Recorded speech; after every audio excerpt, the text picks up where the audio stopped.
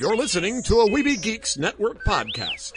Another world, another time, in the age of wonder. There was once a dream. You could only whisper it. Anything more than a whisper, and it would vanish. A battle between good and evil. You don't know the power of the dark side. Where shall I find a new adversary so close to my own level? Try the local sewer.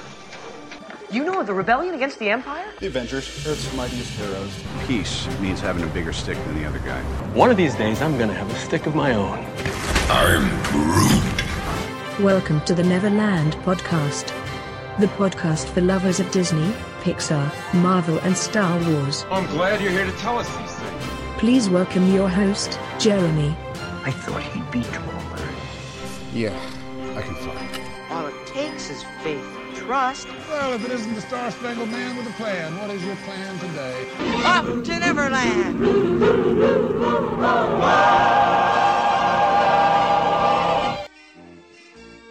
Take your pixie out of your pockets, Neverlanders. Sprinkle some of that pixie dust around. Grab your happiest thoughts. And we're going to fly away to Neverland again! Which I could really use the trip. It's been a very long and very, very busy week. So how about you? We got, of course, Lost Boy Eric with us. Oh, and my arms are tired. Yeah, uh-oh. Are you running out of pixie dust again? No. It's a bit of a trip. Well, yeah. It's very, very, very trippy. Well, of course, one of the reasons I was so tired this week is Planet Comic-Con last weekend. 3 days of that. It was almost more fun than I can handle, but it's also like a working holiday sort of thing. Oh, yeah. Because I was everywhere. You and Adrian were at the booth most of the time. I'm glad you two got a chance to leave the booth every once in a while. Oh, yeah. In fact, I got to get around. I got to talk with some of the same people that you did. I went up and gave a fist bump to Jim Cummings and talked to both with Maurice LaMarche and Rob Paulson. So it was a good time. Very good time. Yeah, I was trying to get things set up and arranged to have at least Jim Cummings on the show, maybe Rob Paulson and Jess Arnell, and I've given my cards to them all. I didn't get a chance to directly interact with Jim Cummings, but I did with the ThinkYouWaltDisney.org group. I got the contact information for his agent, so I'm going to send some email, and this guy represents both Jess Arnell and Jim Cummings and some of the other guys. Oh, great. So I'm going to see what we can arrange to have some of them come on the show and talk about all the different Disney work they've done, and of course outside Disney. So we'll look to that in the future. It's going to take a little bit of working, and right now I'm of course pretty busy with school stuff right now. It's taking up all my time. Well, perhaps we can just get dangerous. Yes, we'll get dangerous and dangerously busy. I even just finally got a chance to post a video from Planet Comic-Con of the Saber Guild, which I had this listed for later, but we can discuss Saber Guild here real quick now. But Saber Guild, and I think this Netflix documentary that was about Star Wars fans, I can't remember what it's called, but you've probably seen this, right? Oh, yes. Being able to get out and practice and learn how to, use a lightsaber. Yeah, and they don't spar with lightsabers and stuff like that. They actually are doing choreographed battles to make it more like the films were. So it's very, very cool. And there's group, the fan film showed a group, I think, in New York. But it's slowly growing. These are fully Lucasfilm registered type of things, kind of like the 501st. Right. And they finally got a branch here in Kansas City, the Yavin Temple. And I was able to talk to, I believe his name was Noah. And if you want to hear this interview, go to our YouTube channel. I've edited it a bit, and I've added in, of course, some B-roll, and you get a little bit of their demonstration, which eventually I will post the entire demonstration performance that they did. They're kind of a smaller group, so they haven't gotten to do a whole lot of performance yet. So this was their first time performing here at Planet Comic-Con. So it was a lot of fun, and I am going to join. Now, the thing is, I can go for free, and they will loan me a lightsaber to train with and learn. But in order to become a full member and be able to vote on things and perform, I'm going to have to go and get myself officially costumed, which could be anywhere from $200 to $300. So I'm going to make small investments, I think, and slowly work my way up. It may take me a while, but I will eventually go ahead and be able to perform with them. It'll be fun. But I may even, I have to, for cinematography, we have to make a music video. And we might use some music that one of my fellow students does, like dance music and stuff that he completely writes on his own. And he wants to do maybe a video for one of his songs, and he's got a little bit of a story idea. But I just had the wild thought this morning that it would be fun to maybe, it wouldn't be like a fan film, but maybe coordinate with our local Saber Guild and see if we have like a lightsaber battle we can do somewhere in the middle of the song. Oh yeah, that'd be cool. That'd be a lot of fun. It's a little silly, but I thought it'd be fun. So we got a while to work on that, but I've just had that in my head. It's like, oh, that'd be really cool just to film a lightsaber battle, and don't have to worry about sound effects. It's a dance and music video, so all you should hear is the music, like boop, boop, boop, or whatever the tune is. So how cool would it be if we, to even somehow or another, the rhythm of the music had them choreographed, that'd be really kind of cool. So I've had weird and wild, crazy ideas in my head. So clearly we are going to talk a little bit about some Planet Comic-Con. I have some audio to share from various conversations, like with Hacksaw Jim Duggan, which I didn't even know he was going to be there until I saw his booth. I got to interview him. Of course, we got cut a little short because he had some people come up to the table, and so I talked to him about 3 minutes. But we will share that. I also have some audio of a conversation with this group, Saturday Morning Incorporated, or Inc., that they have a Facebook page up, but they actually collect and sell animation cells. Like or are they gels? Cells. I think it is cells. Yes, but they collect all of these and they sell them.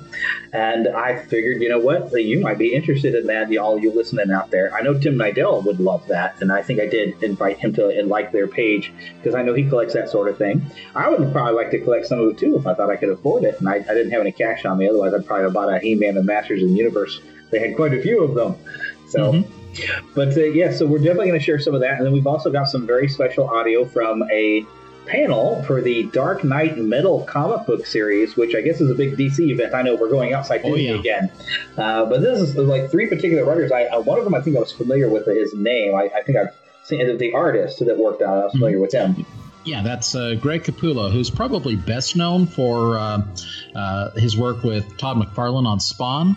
But Greg Capullo is the artist. The writer is Scott Snyder. He's basically been the guy in charge of Batman ever since the New 52 a few years ago. And we'll get into it as we talk about that a little bit later on. But their inker, Jonathan Glapion, was also there as well. So, pretty heavy-hitting power people right now. This is really the big thing going on in comics right now with Dark Knight's Metal. Yeah, I guess this has been a big crossover event, and it was a pretty well-attended panel. You get a lot of good insights into the industry of comics. Plus, I think Greg Capullo, I think he might have worked on some Spider-Man. I think somebody mentioned one of it.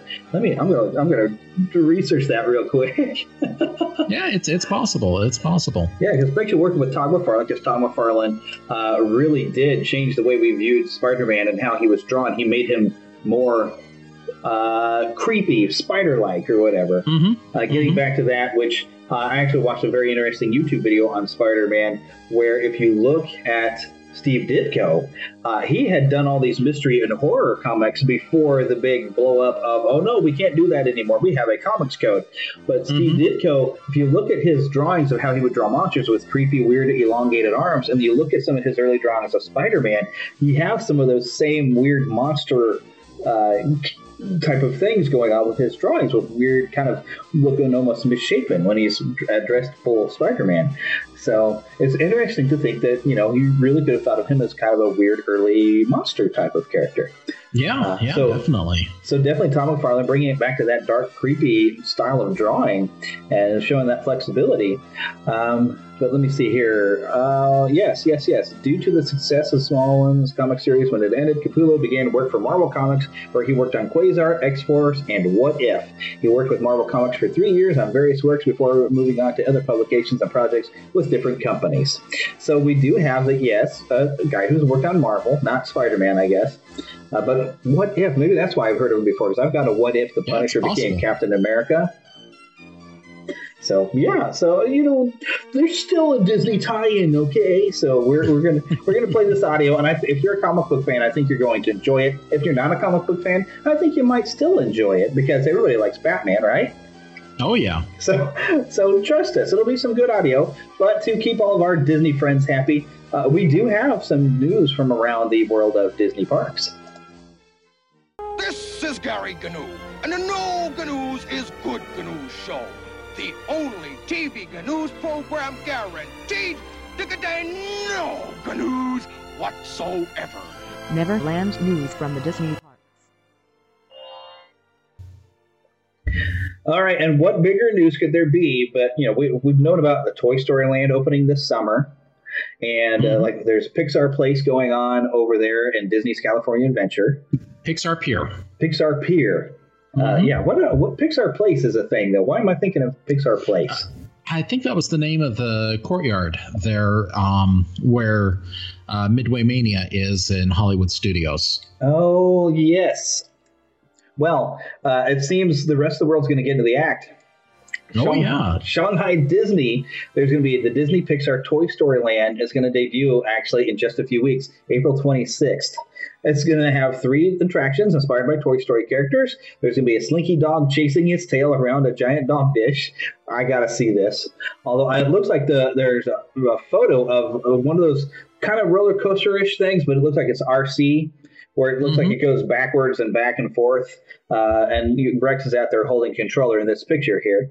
And that's you're going to go around a whirlwind adventure with Slinky Dog Spin, I guess is what that is.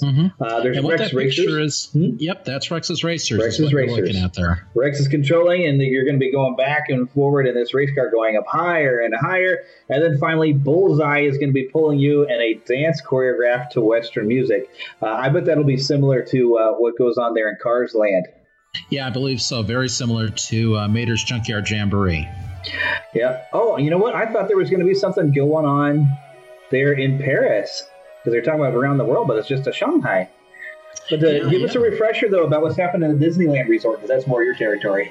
Well, Pixar Fest is going to begin on April 13th. It's a celebration of friendship and beyond throughout the entire Disneyland Resort. Now, what it's going to do is it's going to debut a new Together Forever Nighttime Spectacular, the return of Paint the Night, and the Pixar Play Parade, as well as even more Pixar characters, new decor, atmosphere, and entertainment, as well as themed food, beverages, new merchandise items. Far be it from Disney to take advantage of an opportunity to make some money. Yeah, now, considering you've got a sequel coming out that everybody's looking forward to. Very much so. That sequel is The Incredibles. But one of the things that they're going to be doing is during this Pixar Fest, they're going to have whimsical neighborhoods set up, which will have your friends from The Incredibles, from Inside Out, even more pals from Toy Story than who are normally out. The centerpiece of Pixar Pier is going to be the Incredicoaster. It's a combination of character figures, lighting, and special effects that bring the Parr family racing alongside you as they go to catch baby Jack Jack. And they're basically converting California Screamin', the large, big roller coaster that's there in California, into the Incredicoaster to do this. Which would be awesome. That'd be fun. Oh, yeah. It'll be a nice, big change. That coaster has seen a few little teeny tiny revisions over the years. The biggest one is probably adding Neil Patrick Harris as the person who's sending you off on the ride to begin with. But for a ride that's now, 17 years old, this will be a pretty interesting change to what has been there before. Yeah, and I still have never gotten to ride it, but I will fix that one of these days. As long as they don't keep raising prices. Oh, tell me about it. Yeah. But I actually just saw something while we were sitting here. I had no idea that Disney's Animal Kingdom is about to have its 20th anniversary. I know. That is crazy. And they're doing a party for the planet from April 22nd through May 5th. So this is really cool. So it's going to be focused around Rafiki's Planet Watch. And there are going to be some backstage experiences, so you get to learn about the animal nutrition, veterinary hospital, and learn how Disney, of course, promotes global wildlife conservation. Very good idea. There's going to be 6 different Tiffin's Talks, which are themed dinners that are going to be hosted by animal experts at the Tiffin's full-service restaurant, which is basically you're going to want to learn about some of the residents there, the animals in the park. That's where you're going to go. But, of course, it's Disney, so there's limited edition merchandise. Right. And one of them, a special edition print created by renowned Walt Disney Imagineer Joe Rohde. Oh, wow. Which he's going to sign prints on April 22nd from 1 to 4 p.m. at the Discovery Trading Company. So quantities are limited. Dude. Just don't ask him about his earring. Yeah, although everybody's probably going to stare at it like, how does that not hurt? Kind of like in Black Panther, that dude that had the thing in his lip. I couldn't help but stare at it. Oh my goodness. For those of you that have seen Black Panther, you'll know what I'm talking about. We're going to review that in this episode, by the way. But definitely. Some other quick things, though. April 22nd, there's going to be the brand new Up Great Bird Watching Adventure with Russell and Doug. That's when that's going to debut. I figured exactly. It's going to be very similar. You're going to have exotic birds, but now with characters. And also, this is where the Dino-tastic celebration with Donald Duck and all of his friends is going to premiere Memorial Day weekend over there in Dinoland, USA. And this is Donald Duck's discovery that his bird ancestors were actually dinosaurs, if you believe that sort of thing. I'll try to leave that without comment, but okay. Anyways, but also Memorial Day commemorates the 1-year anniversary of Pandora. So, of course, they're going to have a lot of fun with that. I don't think that the excitement over that section of the park has really died down at all. So, them, throwing a party for 1 year, they're just going to make it huge again, especially for people who do love that park and consider it more than a half-day park. This is big. Oh, yeah. Well, and these aren't the only Pixar things that are going on at Disney World, to say the least. Toy Story Land is going to be opening up at Hollywood Studios this summer as well. Of course, you're going to be able to shrink to the size of a toy and join Woody, Jessie, Buzz, and the other toys having fun in Andy's backyard. They're going to have the Slinky Dog Dash there as well, just like we were talking about in Shanghai. You'll also be able to take a spin on the alien swirling saucers. Now, there's something I didn't know about. What is that? I imagine that's also going to be a lot like Mater's Junkyard Jamboree, where you're spinning around and from side to side, and you have music and a bit of enjoyment going around with that. Oh, see, I thought we'd covered all the Walt Disney World stuff and we already knew about it, but that I didn't know about. Yeah, I think we may have talked about it, but I don't think we've had too much information. Yeah, because I knew Toy Story Land was opening, but I didn't know about it. I guess we did mention this is the little green men aliens, and I think we did mention that they were going to get something, but I don't think we knew what it was. And it would make sense this would be like a counter to Cars Land, so they would do some similar rides. So that makes sense. Yeah, as I'm looking at the artwork here, it is Mater's Junkyard Jamboree, only with little green aliens. Well, so they're pulling you around in their spaceships. Now I wonder if they've got something to dance around like Luigi's dancing cars. I'm sure that they'll have some music set up specifically for that. I don't know what Toy Story characters you would use for something like that. Oh, you know what? Do something with Buzz Lightyear that's kind of weird to have like his Spanish mode. That would be fun. Or there's some music playing toys. The thing that's coming to me directly though is the short with Rex in the bathtub. Oh, the Partysaurus. Yeah, Partysaurus. Yes. That would be fun. But even with these, this isn't all of the Pixar that's coming to the parks, because over at the France Pavilion in Epcot, they're building a Ratatouille ride to match the one that's already in Disneyland Paris, where you shrink down to the size of Remy, join him on a crazy race through the kitchen and restaurant at Cousteau's. Yeah, and I've heard a lot of nice things about that, so that should be fun. I really don't know a whole lot about it, but everybody that I've heard about writing it says it was great fun, so I'm pretty excited that's coming into France. So this was very small. Because this was interesting. I mean, it came from the Hollywood Reporter. Mm-hmm. And I've seen a couple other places, so I would consider that to be a credible source, but it seems like they're very vague on any information about this. And it even says in the Hollywood Reporter that Disney has declined to comment whatsoever. But, so I'm calling this a bit of a rumor that may have some backing to it, so I'm going to go ahead and talk about this. But some sort of a Muppets, they're saying reboot, but at least a Muppets show of some sort is heading for the Disney streaming service. Now, of course, they did have a failed ABC series, and I think some people jumped right into, they're going to reboot that and try that again. But maybe this will be something else that will be a Muppet-style program. I think they need to go back to their variety show format. I think that would work well for them. But we don't really know anything other than we will most likely get some sort of Muppet programming on the Disney streaming service. Well, my favorite episodes of the Muppets TV series was, with them just acting like the Muppets, like singing karaoke with Ed Helms, or singing the Rainbow Connection, or beatboxing out the Muppet Show theme. Towards the end of the season, it started to finally found its steam and actually be the Muppets again. Unfortunately, they'd already lost most of the audience before then, because they came back from their winter break or whatever and really had found, these are the Muppets. We got to remember this is the Muppets. And it got so much better. And I was like, hey, they got good. I'm looking forward to the next season now. And then got the boot. Yep. So, but I'm just glad to see that, there is still some discussion going on about what Disney can do with the Muppets. They're continuing their live shows like the one that they had at the Hollywood Bowl this last year. I know that they just announced one in London. They're still out there. Hopefully we can see some new content and new material aside from just the Muppet Babies. Of course, what I would really like from the Muppets? What's that? 4 and 5 while we're alive.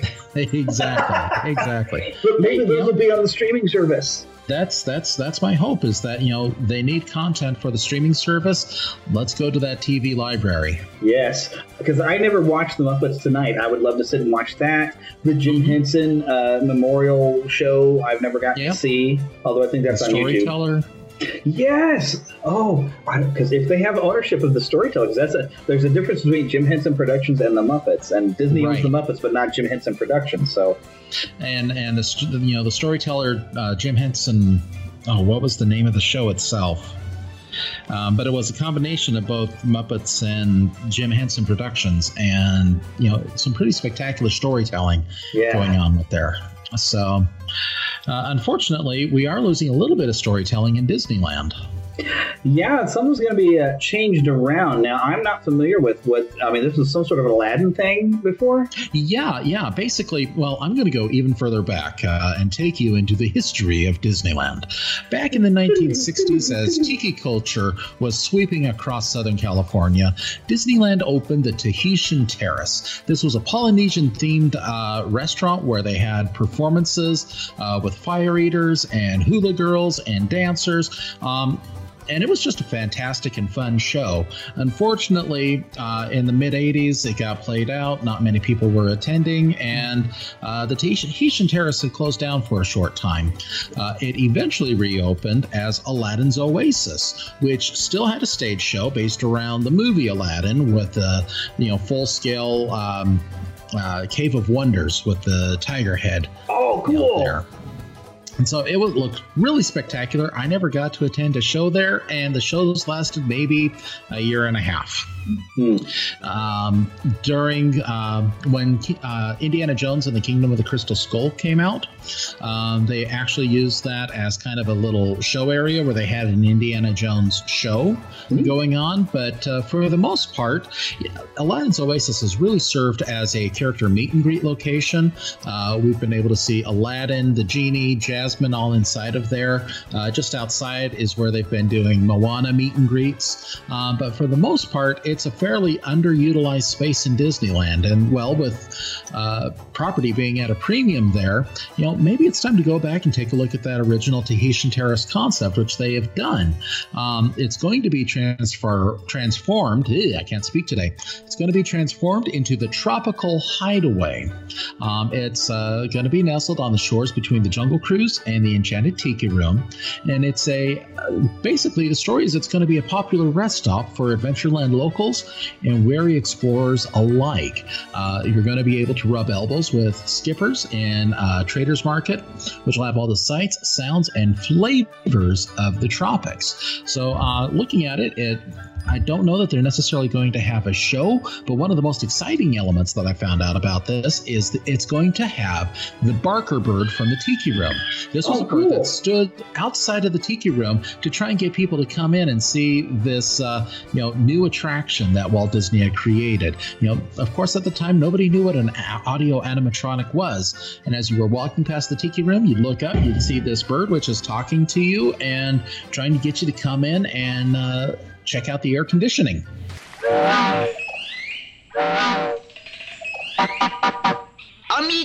Amigos down there. It is me up here.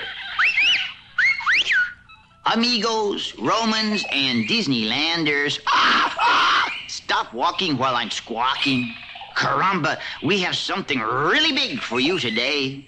It is the world premiere of Walt Disney's Enchanted Tiki Room. It is Disney entertainment at its most exciting, best kind. You wait for the show right here below me in the Magic Garden where the gods and goddesses perform. Get your tickets right over here for Walt Disney's Enchanted Tiki Room. This has been a recording. So really exciting. The art that they've got here looks like it's probably going to be kind of a sit-down or a buffet-style restaurant where you pick up items and food and then go down to sit at a table. So I don't think that there's going to be much of a show that's going on, but where they say that you'll be rubbing elbows with your favorite skippers, it sounds like they're going to be expanding their concept of a lived-in world. So your servers may be skippers. They may be wandering performers coming out to talk to you, see how you're doing, find out if you got lost in the jungle. It's going to be an interesting concept. I see this being very similar in tone to I can't remember the name of the place that just opened in Disney World, but like Trader Sam's at the Disneyland Hotel. Kind of a fun, kitschy, tropical hideaway, really. Yeah, and I could see them actually having some of the Jungle Cruise skippers, like, maybe they could change their shift around, like, all right, you're going to spend a little time, doing your cruise thing, but now you get to spend a little time off of the boat, so that way if you have to go to a restroom, you can get to a restroom, but you just go and get to maybe sit around and mingle and actually talk to people. Exactly. Because people may have a favorite skipper that they enjoy riding on there, so it'd be nice to go, it's like, hey, when's your next shift on the Jungle Cruise so I can try to get on the boat with you, because I know there's been people that have been favorites. I think there might be a legit, rubbing elbows with your favorite skipper could be a real deal thing to just assign them, like, you're going to work the boat in the morning, then in the afternoon we'll go and have you over here, and they may be working as servers or something, but it would be very, very cool. Or they may have character skippers, but I have a feeling they're actually going to be some legitimate skippers, because I think people do like the skippers on the Jungle Cruise, and they get favorites. Oh, they do. They do. They definitely do. So I think this could be a lot of fun. I'd like to visit the trailer park, but I don't know that I saw any new trailers this week. Did you? I was trying to think if I saw anything new. I mean, other than there was a great Han Solo trailer that somebody put Sabotage by the Beastie Boys on top of it. Yes. Which I'm not going to play the audio because all you would hear is Sabotage, and I would get in trouble. But for the trailer park, all I want to tell you is go look it up online. We put a link of it on our Facebook page. By the way, have you liked our Facebook page or joined our Facebook group? Because that's where you can find all this type of thing. When we find these things, and we love to share them with you.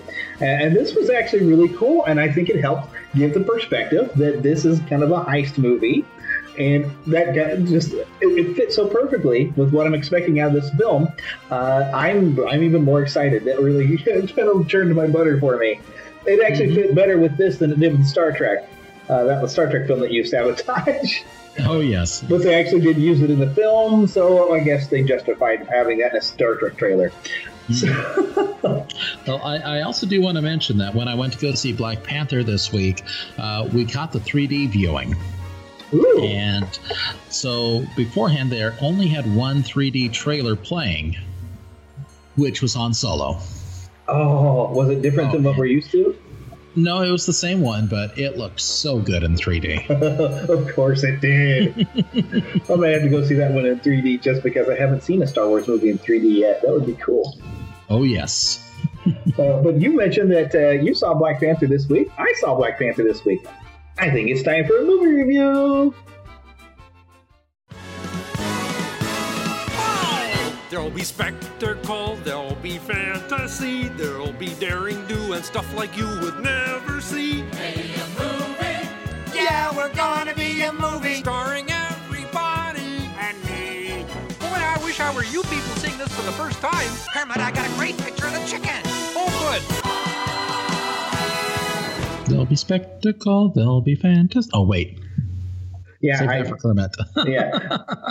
He's like, take two, we get to hear it twice. The Eric version. So, all right, I got to say, when I walked into this, because of the Rotten Tomatoes stuff, and we've been covering this, it's the highest rated Marvel movie ever by the critics. It's 100%.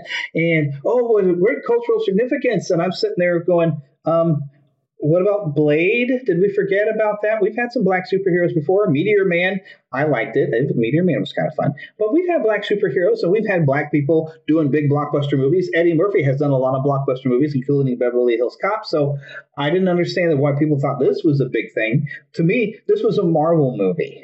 And it's a great Marvel movie. It's a great character that we haven't gotten to see in a big movie, other than Civil War getting a bit, but giving a movie of its own. That is awesome.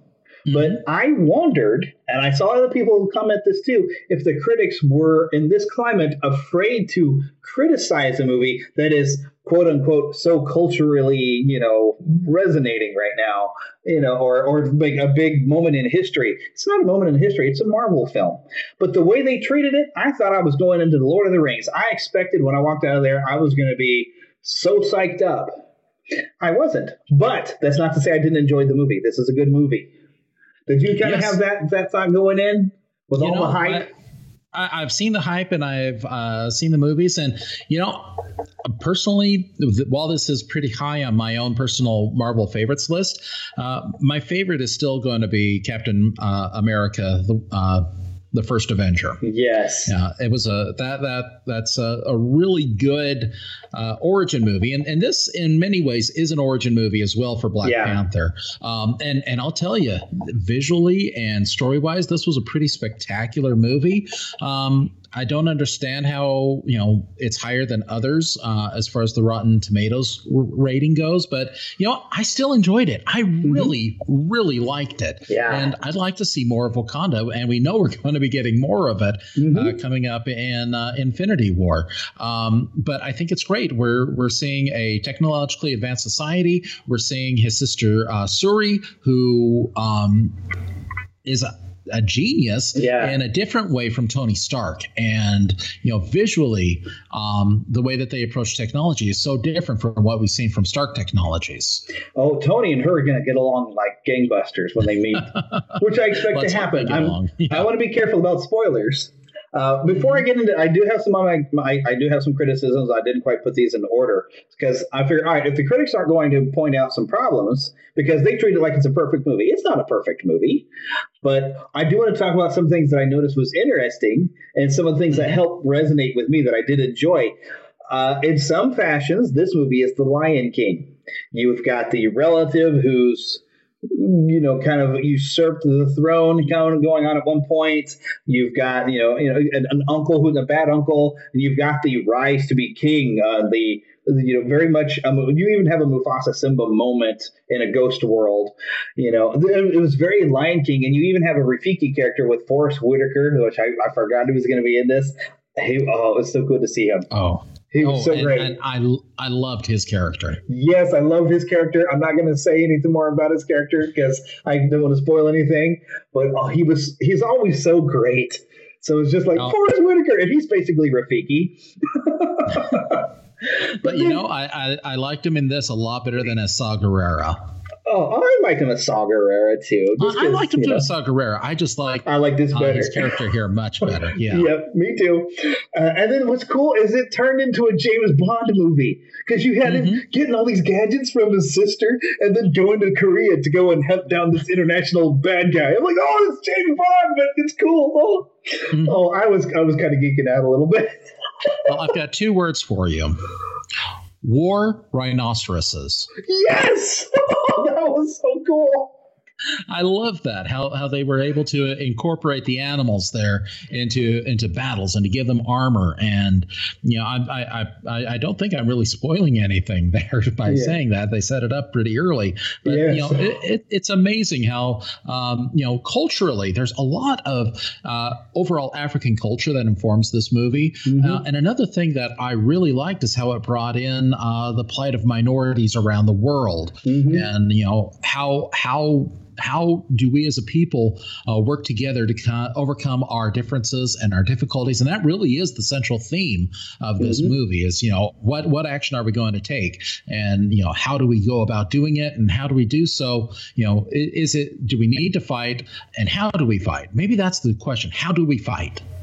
Yeah, it was a very big theme and I like that they didn't have to come out and say it during the main film, that it really shows the action of somebody who has let the mistakes of the past influence everything he does to where he has got so much hate and anger that it leads him down a very dark and destructive path.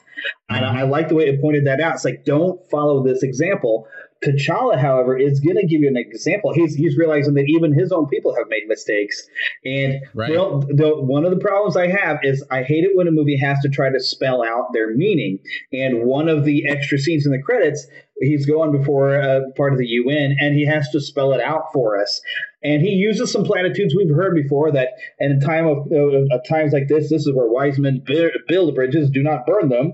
And there are more that unites us than divide us. We've heard this a bazillion times before.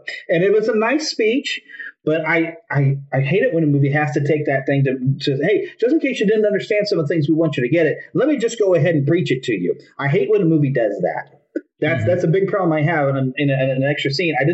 I liked what he said, but I didn't feel like it needed to be said. I think we got it. We could see that there's more that we should be together on, and we should not be overcome by any bitterness or whatever for any past mistakes.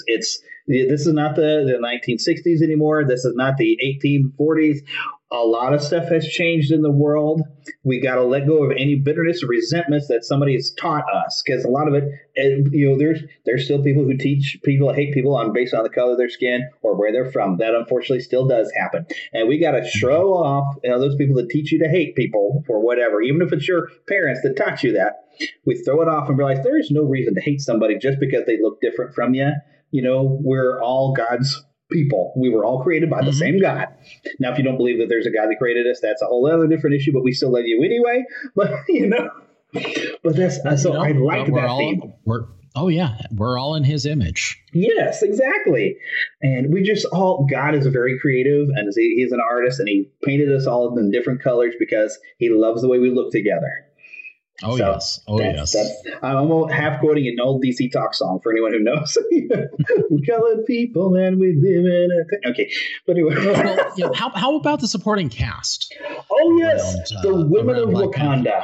Yes. I loved them all. And I've got to say, his sister was cute. I got to say. Oh, yeah. She was cute. She's feisty. She's feisty. Yes. Has a temper. But...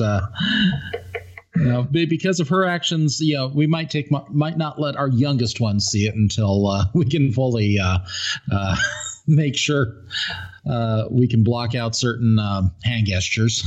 Yeah, that happened pretty early on. It was kind of funny, but it was like, well, that's a sibling thing. It made it funny. But so there wasn't a whole lot of language overall in the film. I appreciated that. But they still do some stuff. But this really, I showcase. I mean, we had some great. I mean, golly, Lupita Nyong'o. I don't know how to say her name. Yes, she's already great anyway. And isn't she also in Star Wars? Yeah, she is Maz Kanata. Yes, what I was thinking. Yeah, and then Angela Bassett as his mother, and I guess this actress playing his sister. As everybody's starting to recognize her, she's got something, I guess, on Netflix or something right now. But great actresses. I don't even know who the actress was who played the general, but she was awesome. Oh, Danai. Now this is one I'm going to mess up. Yeah. Danai Gurira. Oh, but they got some great women in this. And the one thing, it was kind of interesting about the film is that a lot of times it felt more like an ensemble thing. It was, sure, the movie was called Black Panther, but it wasn't really necessarily about T'Challa. It was almost more about Wakanda. And he's got, of course, a story arc and a growth area, but we got so many other characters and the strength of the women that help him, that are part of his team, that it really felt like a team movie. Oh, my goodness. I just realized what I know her from, and I didn't even put two and two together. Who, the general? She's Michonne on The Walking Dead. Oh, well, I never watched The Walking Dead, so... Why didn't I put that together? I wouldn't have never known. But that actually does lead to one of my criticisms. And this might be a mild spoiler, but if you've seen the trailers, you know there's a car chase. Now, during this car chase, we have the bad guys are shooting at a car that has both the girlfriend, the love interest, which she was cool too, and this general girl in the car. And of course, they've got vibranium in the car, so it's ding, ding, ding, ding, not a problem. But here's where it bothered me. The general climbs out the side window and gets on the roof of the car. Now, if I'm the bad guy and I'm shooting shooting the car's not doing any good. Suddenly, one of the people get out of the car. What am I going to do first? Shoot her. She's not bulletproof. She's in a dress. Why in the world did nobody just when they do how it should have ended? I expect them to see this animated like, oh look, she got out of the car. She's a bulletproof car. She got out, and it was really cool what she did. She went and used probably a vibranium spear to jump over the other car and like stop it and wreck it. But as soon as she gets out of the car, oh look, a target. Bang, she's done with. That bothered me. I gotta say. Well, maybe she had one of those invisible shields. Sure. That the tribe had at the end of the movie. Yeah, but we didn't see her pull out that shield or anything, or even no one even took a shot at her that we saw. I mean, are these the dumbest bad guys in the world? I thought this was supposed to be an international ring of vibranium thieves or whatever, headed by Ulysses Claw, which, oh my gosh, Andy Serkis is awesome in everything he does. Can I just say that? Well, between Andy Serkis and Martin Freeman, they were the two Tolkien white guys in the movie. Yes. And Michael B. Jordan was awesome, like he was in Creed. I loved him in Creed. He was even better as Killmonger. And if I would have seen a character named Killmonger before seeing this movie come up, I would have thought, that is a horrible name for a character. But the way that they set up his character in this, it makes perfect sense. Yeah, it fit completely. And you can sympathize with him. You can understand him, but you also like, man, you got to let go of this anger and this hate that you have, because it's leading you down a dark path, and you're going to do some really, really bad things there. You're going to become Hitler. You're like, we're going to conquer the world and make them do things our way. It's this thing. And oh my goodness. And it was scary how some of the characters, like one character, I don't want to specify, how quickly he changed sides. We thought this was with T'Challa's friends, and how quickly he just full on joins up with Killmonger and like never even thinks of coming back. Mm-hmm. Well, there really are there's two characters who kind of subvert our expectations in this movie. The other being, I think it was Abu. Yeah, I don't want to get into spoiler territory. Yeah, true. But, so it's really amazing. Again, overall, this was a very well-made movie. Mm-hmm. It's definitely going to be part of my collection, not just because it's a Marvel movie, but it's a movie that I really thoroughly enjoyed and really liked. Again, I think there are better Marvel movies out there, right? But for what this movie is, what it represents. It's a great message. It's a great story. And I'm looking forward to seeing Black Panther again. Yeah, and some sequels. I'd love to see where this goes, and I want to see what happens in Avengers Infinity War when you have a battle in Wakanda coming up.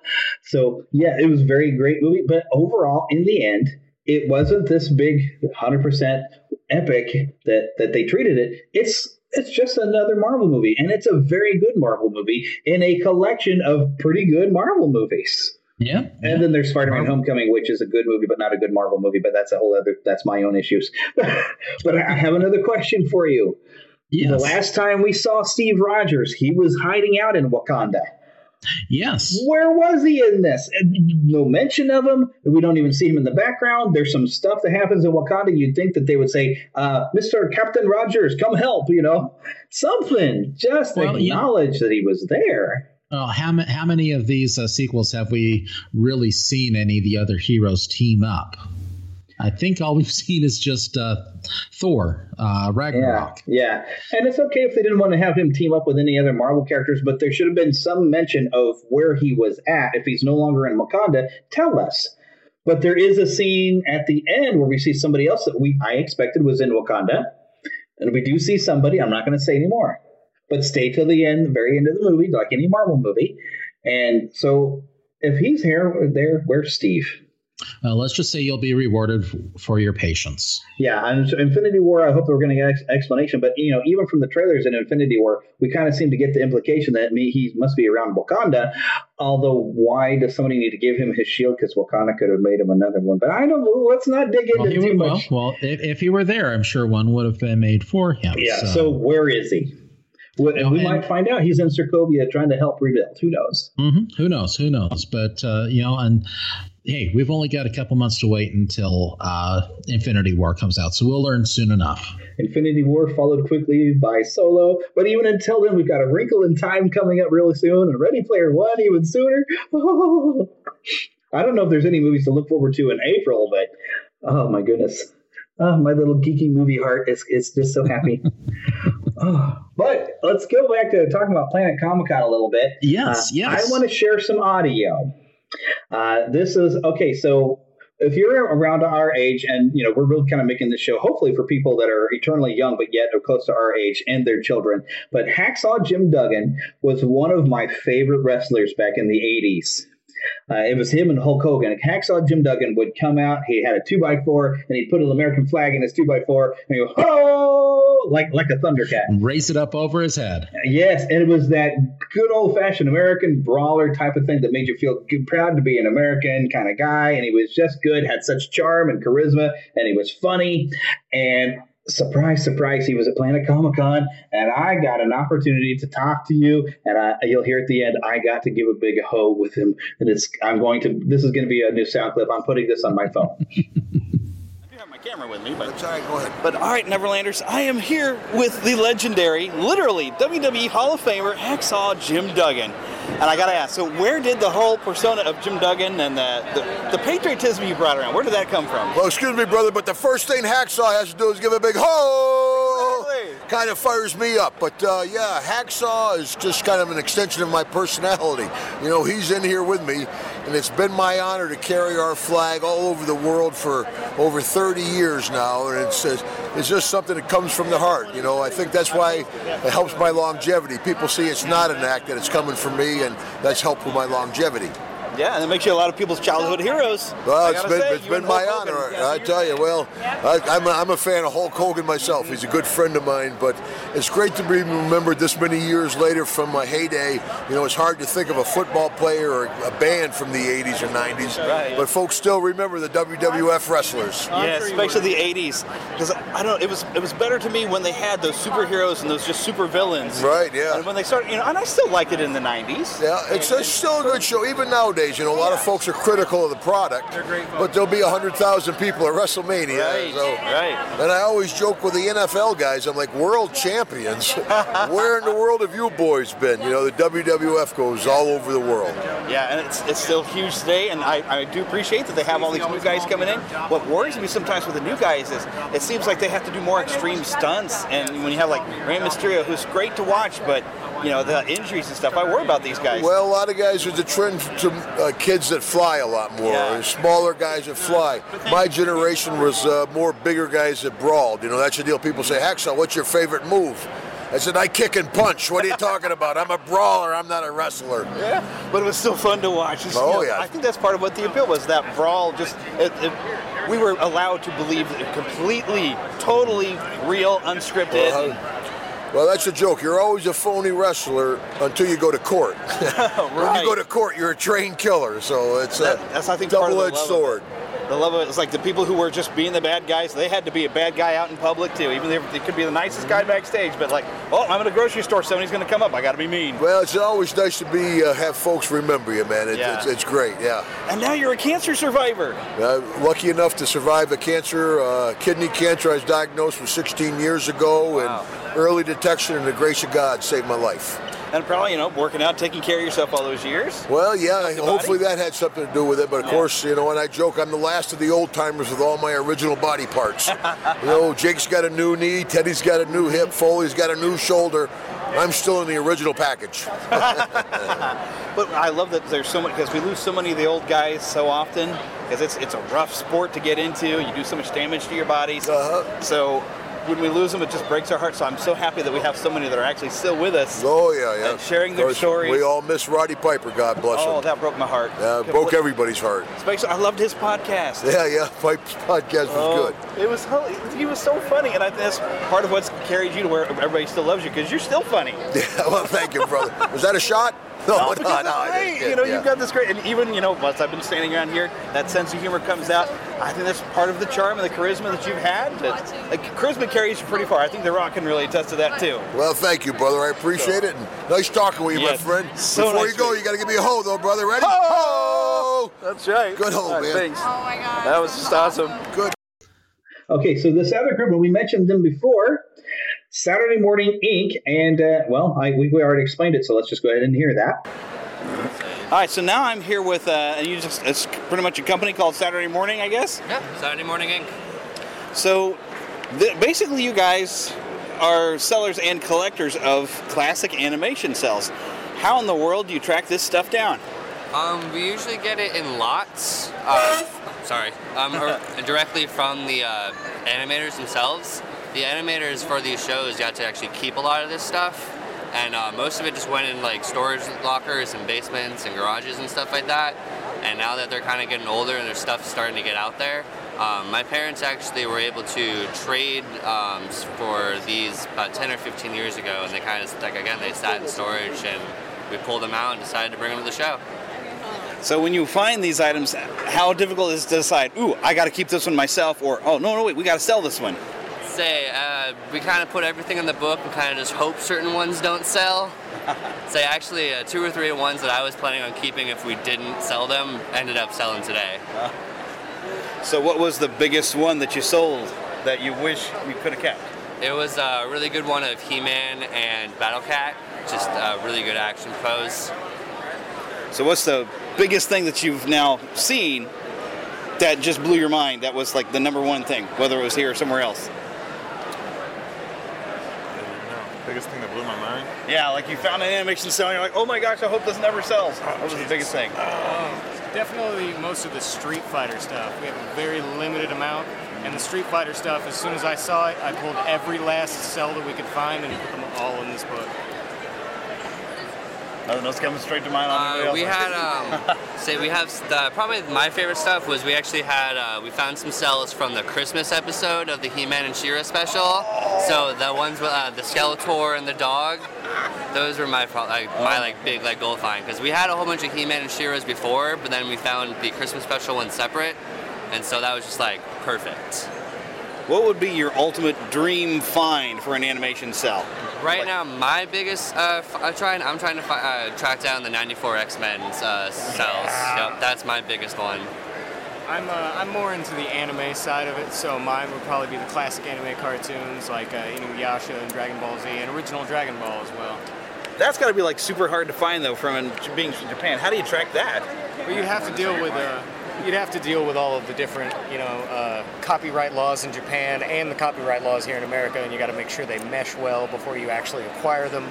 So it takes a lot more work, but you can sell them for significantly more because there's less of them. So. Right. Any major Disney finds? No, not yet. That's the big thing we're trying to track down. Those are hard to find just because they stopped doing the cell stuff a little bit earlier than everyone else did. That and Hanna-Barbera. Yeah, Hanna-Barbera is a big thing of mine. We've found one Flintstones one total our entire time doing this. And that's it, Hanna-Barbera wise. Did you just frame it and say, nope, no way? Pretty much. Yeah, pretty much. It's here with us right now, but we're selling it so much more than everything else that it doesn't even go out. It's like, I dare you to buy it, I dare you. Mm-hmm. Yep. Oh my goodness. Yeah. So yes, website, because I did grab your card earlier, but get a good Audible version so the listeners know where to find this. We don't have a website yet, but we do have a Facebook. It's facebook.com/Saturday Morning Inc. And people can order from the Facebook page? Or? It's still it's still in its early stages. As soon as we get home, our big project is to try to get as much up on the Facebook as possible. Like we started this company, we started actually deciding to do the selling stuff about a month ago. So right now it's pretty limited what's up on there, but our goal is to get as much up there, and we are totally cool with shipping them out and everything like that. Awesome. And now finally, we're going to go outside Disney for this. This I guess has been an event. This has been going on and it's about to wrap up. Oh yes, and Eric is showing me on his camera because he reminded me he got it signed. Did you get all three of them to sign that? I did. So it's hopefully you got that wrapped because you're touching it. Well, it's a third print, so even with the signatures, it's not going to be that great.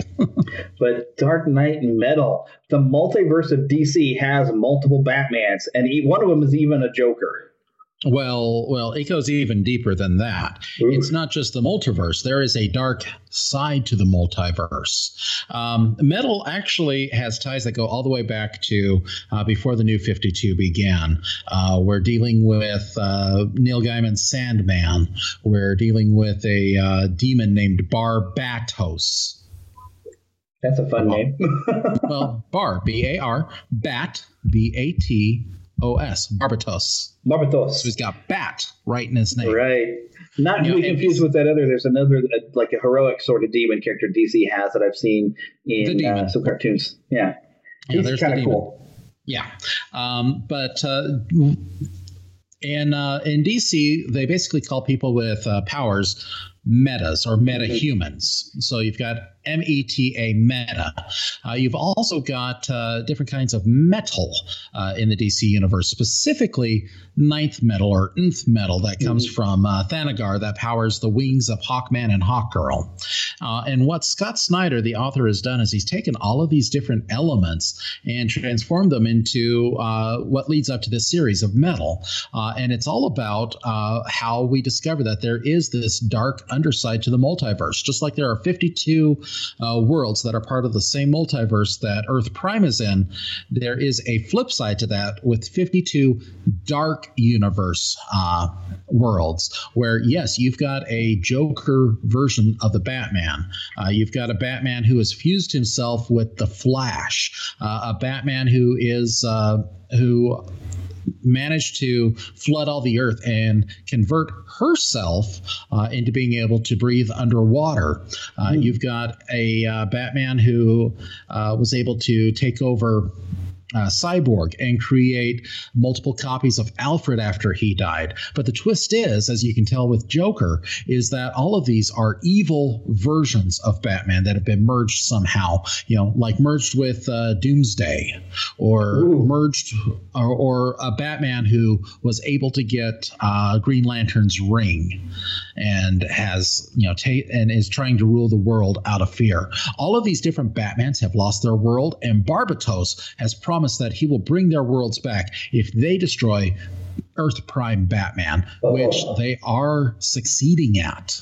Not only are they destroying Batman, but they're also taking down Superman as well. In Gotham, a huge mountain has appeared. Challenger Mountain, which was the home base of the Challengers of the Unknown, has shown up. And you've got Nightwing and members of Suicide Squad and the Teen Titans that have been trying to infiltrate this mountain. You've got Hawkman has died. No one knows where he's gone, and it turns out that he's been corrupted as well. And it's, this series, it's been described by Greg Capullo as being a heavy metal rock concert. Cool. Just, and even from the cover of it, I know we're not going to have an image of it, but if you look at the cover or one of the covers of issue number 1, you'll see Google the Justice League. Yeah, you'll see the Justice League arranged with Superman up on the right and Wonder Woman on the left. And then below them, you've got the Flash and Cyborg. And then you have Green Lantern. And you've also got Batman with his shroud or his cape covering his face. If you look at it one way, it just looks like these figures kind of arranged in an odd arrangement. But if you unfocus a little bit, you'll notice that they're really throwing out heavy metal horns. Yep. Big time. and that type of imagery is all throughout this series. It's like a crisis event where everything is going wrong that could possibly go wrong. It just doesn't have the crisis title, and it's all surrounding Batman. And it ties into a lot of things that Scott Snyder has been doing with Batman on his run. So it's been very interesting to read and see, and they've got one issue left, and I'm waiting to see where it goes. Yeah, and before that last issue comes out very soon, we actually got a panel at Planet Comic-Con with the creators, Scott Snyder, Greg Capullo, and Jonathan, what's his last name? Jonathan Glapion. Yes, I got the chance to attend this panel, and I recorded the audio. This is really cool. You're going to get some insights into the comic book industry. I think somebody may have sworn in there. I don't know if I'm going to have time to edit it out by the time I got to get this out, so be warned. Somebody might have let a minor swear out. Nobody said anything heavy, thank goodness. But here it is. This hopefully you're going to enjoy. If you're a comic book fan, you'll enjoy hearing about insights of the industry. If you're not a comic book fan, you might be mildly curious, and I think you're going to enjoy this either way. So here we are, straight from Planet Comic-Con, Greg Capullo, Scott Snyder, and Jonathan Ikers? Glapion. I don't know why I was thinking Ikers. Okay. I'm a bad host. To Disney and beyond. Thank you so much for coming out. I think this is going to be a very exciting panel. I think this is going to be a very metal-tastic panel. So let's not waste any time. Let's just bring out our panel right now. First up, he is inker extraordinaire Jonathan Glapion. Right after him, we have pencil extraordinaire Greg Capullo.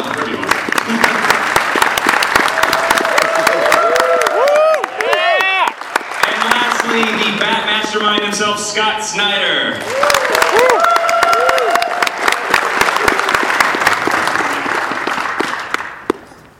You guys can fight over seats. Let's see what this is doing. We only fight over making comics. All right, I want to start this off with Scott. This is all about metal. How long ago and I just have to interrupt you one. Yes, please do. I apologize. That Q39 barbecue is some pretty damn good stuff. We went into the green room for lunch, and it was like Alice Cooper by the big fireplace and John Cusack by the barbecue thing. I didn't notice any of them. I noticed the ribs, the pulled pork. I was just geeking. I walked in there. It was seeing Aquaman make a joke that made Alice Cooper laugh over barbecue, and I was like, this is surreal. Anyway, you guys got some great barbecue, and Q39 so far is the best I've had. So thank you. Woo! All right, so let's talk about barbecue. All right, the next Batman barbecue's coming up. Let's talk about metal. Scott, how long ago did this idea pop into your head? What was the genesis of this insane event? Well, it kind of came to me in pieces where, first of all, let me just say thank you guys so much for being so supportive of the event. It's a new thing for both of us to do something beyond like a monthly, regular series, and the fact that you guys showed up and sold out all the books really means the world. So we really, really appreciate it.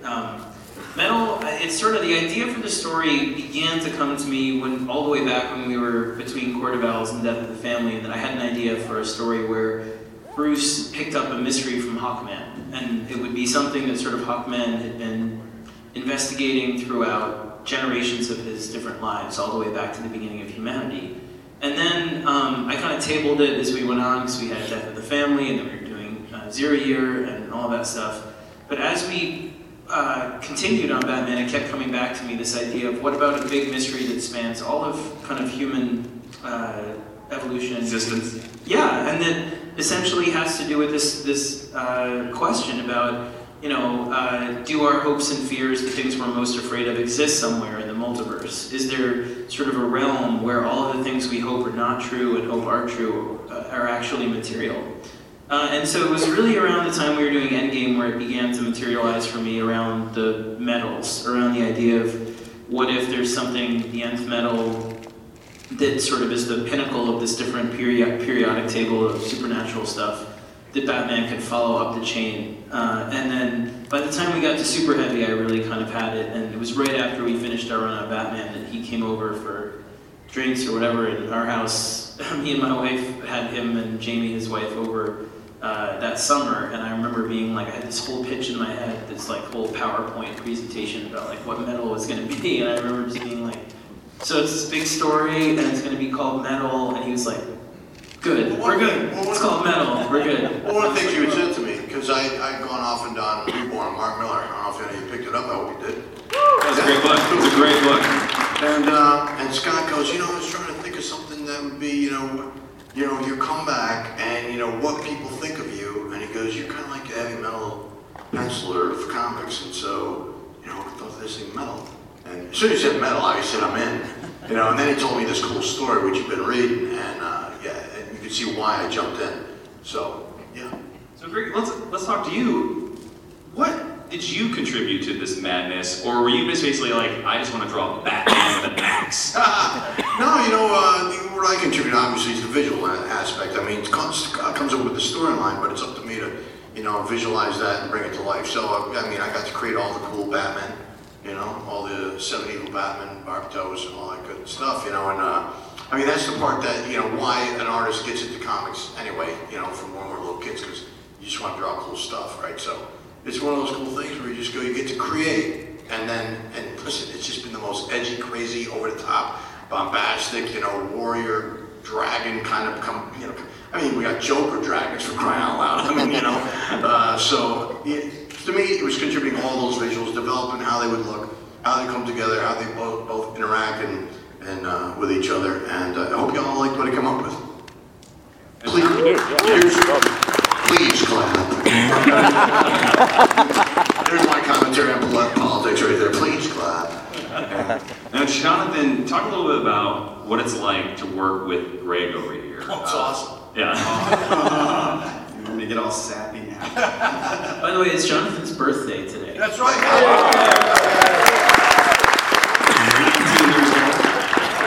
One strong. This is how hard I worked. The 2 more years you can drink. I was all black last week. This is a pre-metal, right? Happy birthday, sir. Thank you very much. For me, Greg was my favorite artist. I never thought I'd have a chance to work with Greg. So that was in a galaxy far, far away. So doing what I'm doing now, working with him, it's really an honor. Not to sound too sappy or cheesy or whatever, but it really is an honor to learn from him. I'm not here to dominate his work. I'm the last line you guys see. So if I want to make him look a certain way, I guess I could do that and be looking for another job the next year. But do you ever get any of those great pages? Because Greg is a very detailed, frenetic, like his energy explodes off the page. Do you ever look at any of those panels like, oh, God dang it, Greg. I want an easy day today. Well, the Swamp Thing page. And then the conversation about possibly, and I was like, well, to be fair, I curse my own self plenty of times. Yeah, why do I do this to myself? I can't really complain to Greg because he suffers before I do. So I guess we just kind of got to bitch about Scott. Which we actually do. But let me just say, I remember it's a lot of love. The definitive example to me was when 0 Year was going, and I realized how horrible the schedule was. But let me wait. More Danny Mickey. But it gives a good example still. Because at one point I was like, how do I make it easy? How do I help? Because it was, we were running hot schedule-wise, and I was like, this whole sequence takes place in like a dark elevator shaft. And I kept emphasizing, I'm like, it's super dark. There's no lights. So like, you know, it's just, there's just outlines and whatever. And he drew every rivet in like the beams of the elevator shaft. You gotta sell the first shot. But I was like, it's I'm waiting dark. for the issue with just snow. Right. No. I try that. I always try. I'm like, it's all snowy, there's nothing. And then, you know, it's always like there's buildings beneath the snow. The thing about this team is, you know, you've got to have trust, you know, to make really outstanding comics, because one of the things that some comic creators try and do is run the whole show, and that usually starts from the writer, and who thinks, you know, he could do everything. Really, the frustrated artists who want to be the artist, and so they want to dictate everything that's done, and those are never the best comics, right? Because everybody has different skill sets, right? And so when you work together, you want to, you know, make full utilization of that. You want to capitalize on those skill sets. So you work with people who trust, who can bring it, right? So when Scott does his part, which is always, you know, stellar, he just gets out of my way and lets me do my thing. You know, he doesn't go, hey, you know, I thought this or that. If I come in with something different, he rolls with it, because, you know, he might go, ah, that's better than I thought of it, or whatever, it worked out better. And same goes as I pass it down the line, because, you know, the thing about inking, and I mean, some people just think, oh, it's just tracing over whatever the pencil does. That's not true. Otherwise, that means I could pick any inker out of the ocean of inkers. They all have a skill set, but like with most things, there's that certain spark that separates them from all these other guys, right, or girls. And you know, in music too, right? It's like, you know, I'm a guitar player, so I'll use that as another example. There's a million great guitar players who could just play a million miles an hour and just know all their skills and all that, blow it all out. But how many guitar players you go, oh, you know, I know that's Van Halen, or oh, you know, that's Randy Rhoads, or oh, that's, you know, Sinister Gates, or, you know, whatever. And it's the same thing with inking, right? So there's only a handful of guys that I would want to work with, and that's one of these guys. He's got style, panache, he's always reaching, looking for new ways to do things, different textures to add to the art. And so I don't tell him, hey, you know, I think you should do this. I get out of his way. And the same goes down to our colorist FCO. I don't say, hey, you know, I think you should color it this way, that. I work with you and I chose you because I like what you do, so I get out of the way and let him do what he does. So we've got a team that really respects each other, and we stay out of the way. And once we hand it down, unless we see something that's outstandingly not right, you know, we don't comment. We just let it come together, and you see the end product of our trust and our admiration for each other. Jonathan, please add that to your resume. Greg Capullo approved. Scott, in this story, you've thrown out a lot of crazy ideas. We talked about Joker dragons. There is a giant Hawkman. One of my favorite. Hawkman, baby. Yeah. One of my favorite ideas you brought in was the Dark Superman. So I want to ask, where are some of these ideas? Because it does seem like lots of drugs and alcohol. Well, it seems like this event is touching a lot of areas of DC continuity, and I just want to ask, like, do you have a giant bulletin board written up of ideas, and you're just like throwing darts, or like, where are all the ideas for these touches of DC continuity coming from? Well, you know, when I was working on Batman, I always felt like Grant was on the kind of crazy level book stuff, where I was very happy to be extremely grounded and very sort of provincial about, like, this stuff is real science, even though it was like portobellos, like you can come back from the dead or whatever. It was always detective stuff or grounded. And then what happened was when I sort of came up with the idea for Metal, and Greg went and did Reborn, and I was kind of doing my homework over that year, I really fell back in love with the books I had read as a kid that were the biggest events, like Infinity Gauntlet, right? Yeah. Right, or Cosmic Odyssey and that stuff. And this sense of lunacy that comes with comic book storytelling, the kind of joy of the ridiculousness of it while still keeping it really emotional. So for me, what happened was I realized that what I wanted Metal to be was a personal story. And I mean, you know, I never sold it this way, so, you know, whatever, because it's the worst pitch ever for, like, this is what this is about.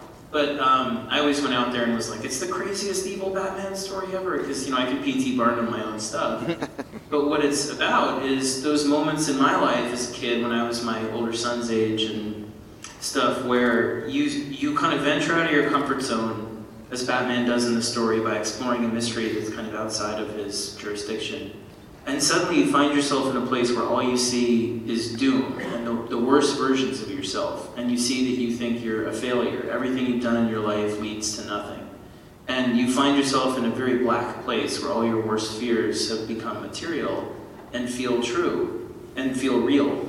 And the way you get through that is by talking to friends and finding people that you can trust. But the other way that you can tell, once you're back from that dark place, the fun is then saying, you know what, I'm going to reach even farther next time and go for the even more ridiculous, lunatic goal that, you know, I didn't think I could reach. And it's that kind of take a step, fall back, you know, be terrified, take 2 steps. And so for me, as a kid, comics, the lunacy of it, the sense of grandeur and bombast and epic scope of the story. Great way to describe it. The bombastness of those 80s cosmic comics are insane. Yeah. And what's happening? But what I didn't realize at that time was they were speaking to things that I needed in my life. I felt like I was escaping the things that were, you know, upsetting me about, you know, being, you know, nerd or this or that or whatever. And then at the same time, they were actually speaking to those things. I just didn't realize it. And so metal is deeply about that. Metal is about saying, you know, you might find yourself in a moment in your life where all you see are the worst versions of yourself. You have to rely on people to get out of that. But once you do, don't lose sight of the fact that next time reach even farther towards an even crazier goal. And so that's why bringing in all of these characters like us, like Starro, and, you know, Onimar Sin, Starro! And, right?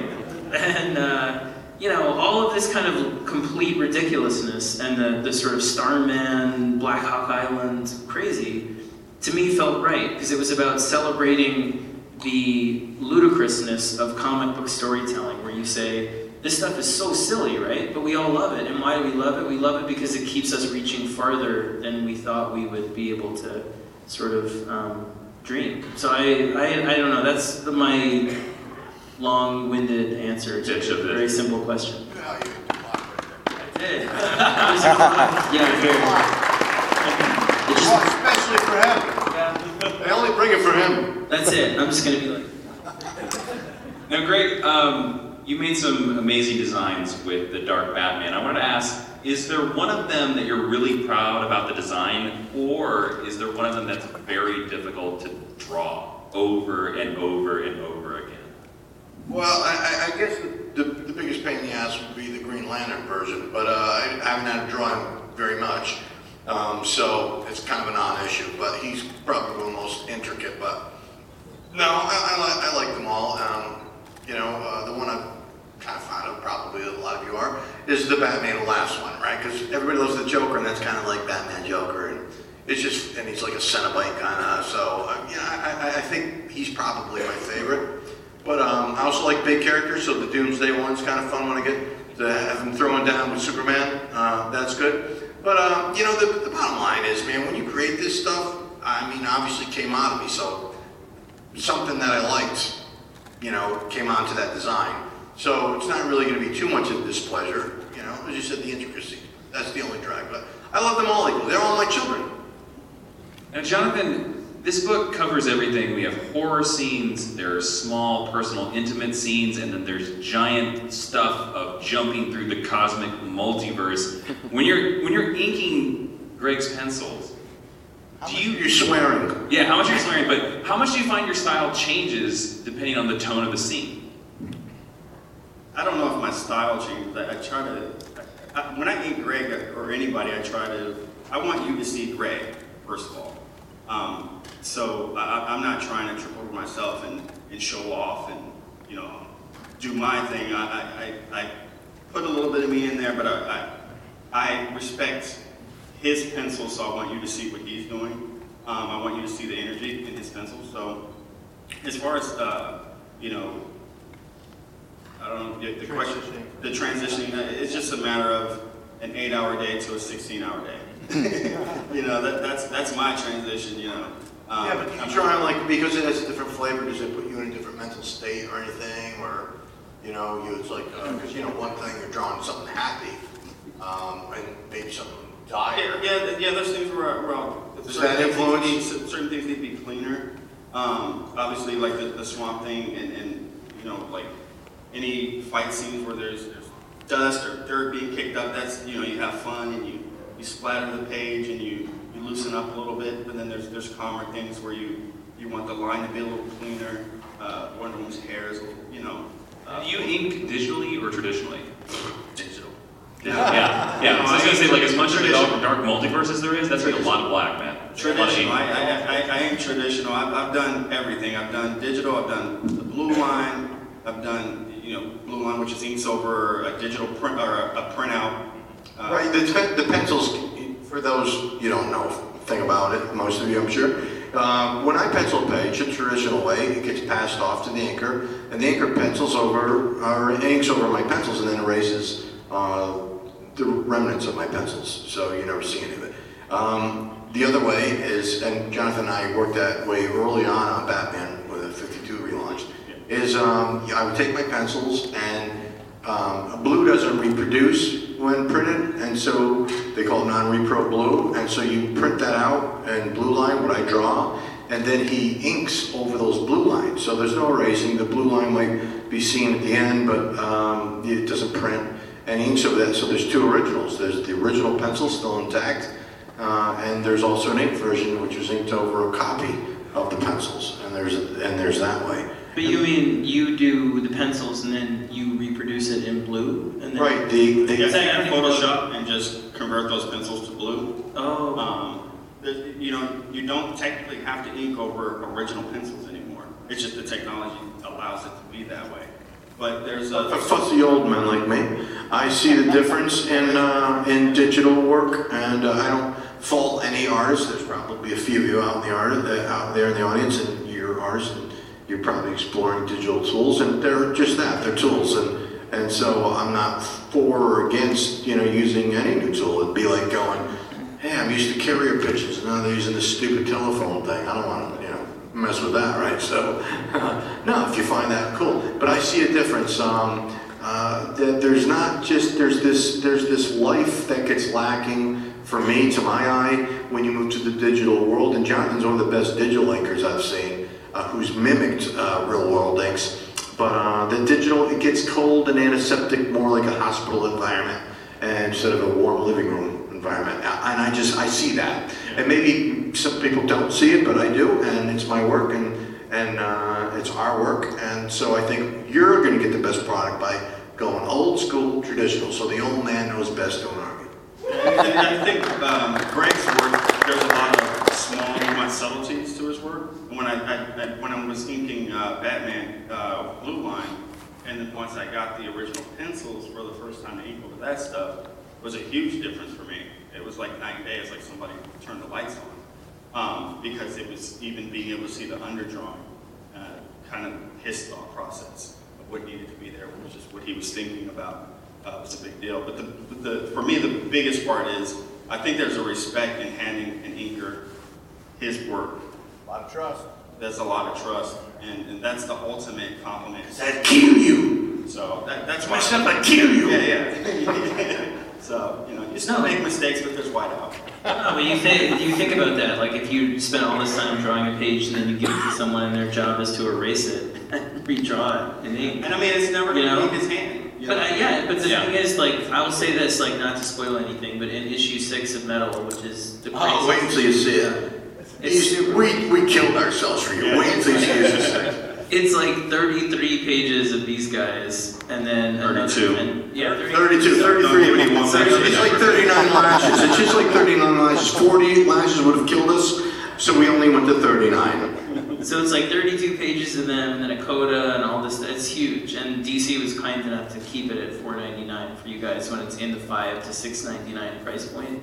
But that said, like, there's a scene in it where the Batman who laughs is fighting Batman himself. Wait, you get this? Don't spoil it. I won't spoil what happens because it's crazy. It's a terrible spoiler. Yeah, I'm looking at the clock, like how quick can I spoil it? But there's a moment when Batman sort of realizes the situation that you just did this page like the other day. It's all blurred. It's the profile. Oh. there's like a broad way of inking the beginning where it's kinetic, and then that has so many intricate, tiny lines in his face as he's looking, and that's the kind of stuff. Yeah, well, that's the kind of stuff that you realize, like how you do what Jason was saying, where it's, you're bringing out the emotion that Greg is implying in the pencils, and then doing it in your own way, where it's so additive, and then FCO comes in and adds this incredible emotion. Oh, wait till you see FCO's colors on this issue 6. Oh my God. FCO is kind of a big deal to me because without FCO, for me, I feel like any other colors sometimes can color something dark, and you don't see all that rendering. Yeah. FCO allows the art to breathe and still gives you the vibrance, the color, the mood, everything. I love FCO. He lives in Mexico. He never talks to me. I don't think he's a real person. I know. I feel like he's actually you or something. No. And my nickname for FCO Valencia is Killer, because everything that he does is just so killer, and he comes up with visions that I would have never imagined. And so that's it. I call him the Killer.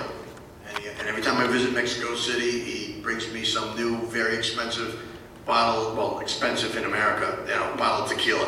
So he'll give me like, here, I got this for you. It's supposed to be very, very, very good. And I try, it's great. I'm going, I got to get some more of this. I'm back here in the States, and it goes $400 a bottle. Holy smokes. And I know he doesn't pay that well back here for him, but it's Mexico. But he's amazing. It's just me. Now, one of the things I want to ask the panel is, and I read this in an interview, and please correct me if I'm wrong, I've heard, Greg, you draw somebody doing the metal sign in every issue? Or is it every scene, or every issue? Yeah, every single issue of Metal, if you go through, I've got somebody and some character somewhere, probably more than once, a few times per issue, throwing out the metal horns. I just figured it'd be a fun kind of find me, look for me, find me, where's George kind of deal. So, is that where's George? Where's Waldo? Where's Waldo? I was thinking of the monkey, I just assumed you had a friend named George. I was curious. Curious George. Listen, my belly is full of barbecue, and then somebody gave me some moonshine, so bear with me, right? Barbecue and moonshine. So, I'm doing pretty good, I think. Yeah. One's a monkey, That's all the same. Now, speaking of Easter eggs, Scott, now you guys can lie behind these microphones right here. We'll get to some of your fan questions for the metal panel if you want. But Scott, I want to ask you, is there an Easter egg or some detail, I'm not asking for any spoilers, that people really haven't picked up on that you're kind of surprised by, something that you've put in there? No, I'm more amazed at how many theories they've come up with about sort of who the person is that the Batman Who Laughs has been. As a prisoner, yeah, and what happened to Alfred and his mythology, or what's going to happen to Hawkman, and what the series are spinning out. So I get that all day long on Twitter. So I'm really, it's very heartening and very exciting to see how many fan theories there are about stuff. So, no, I can't think of anything that we really laced in there that I'd be like, they didn't get that. I'm more worried about the opposite, where I'm like, oh God, did I telegraph that? Or did they figure it out too early? Well, Twitter figured it out? Yeah, there were a couple things. Okay. But I won't say who. I just block and mute them, destroy them. No, I never block anybody. But no, it really has. It's been an incredible experience all around, where I feel like, you do an event, and at the beginning I was really scared, where I would post things that were like, event comics suck, like to try and be like, hey, I know you guys think that this is gonna suck and whatever, and try and sort of, I don't know, again, P.T. Barnum metal in a way where it was like, hey, I promise, like, I know what you think of comic events, but we're trying to do something different that's ours and speaks to what we love about comics and the comics we grew up on. And what I'll say anything because I just know it's good and you're gonna like it. I'm neurotic, all I do is like worry about this stuff all the time. Believe that. Yeah, that's what I was gonna ask. I'll show you text messages on my phone from him. Yeah. Well, yeah. There's like gifts, whatever. Greg and Jonathan, what did you guys think about it when you found out the ending of Metal? Like, were you surprised, excited? You found out what? The ending of Metal. The end? Yeah.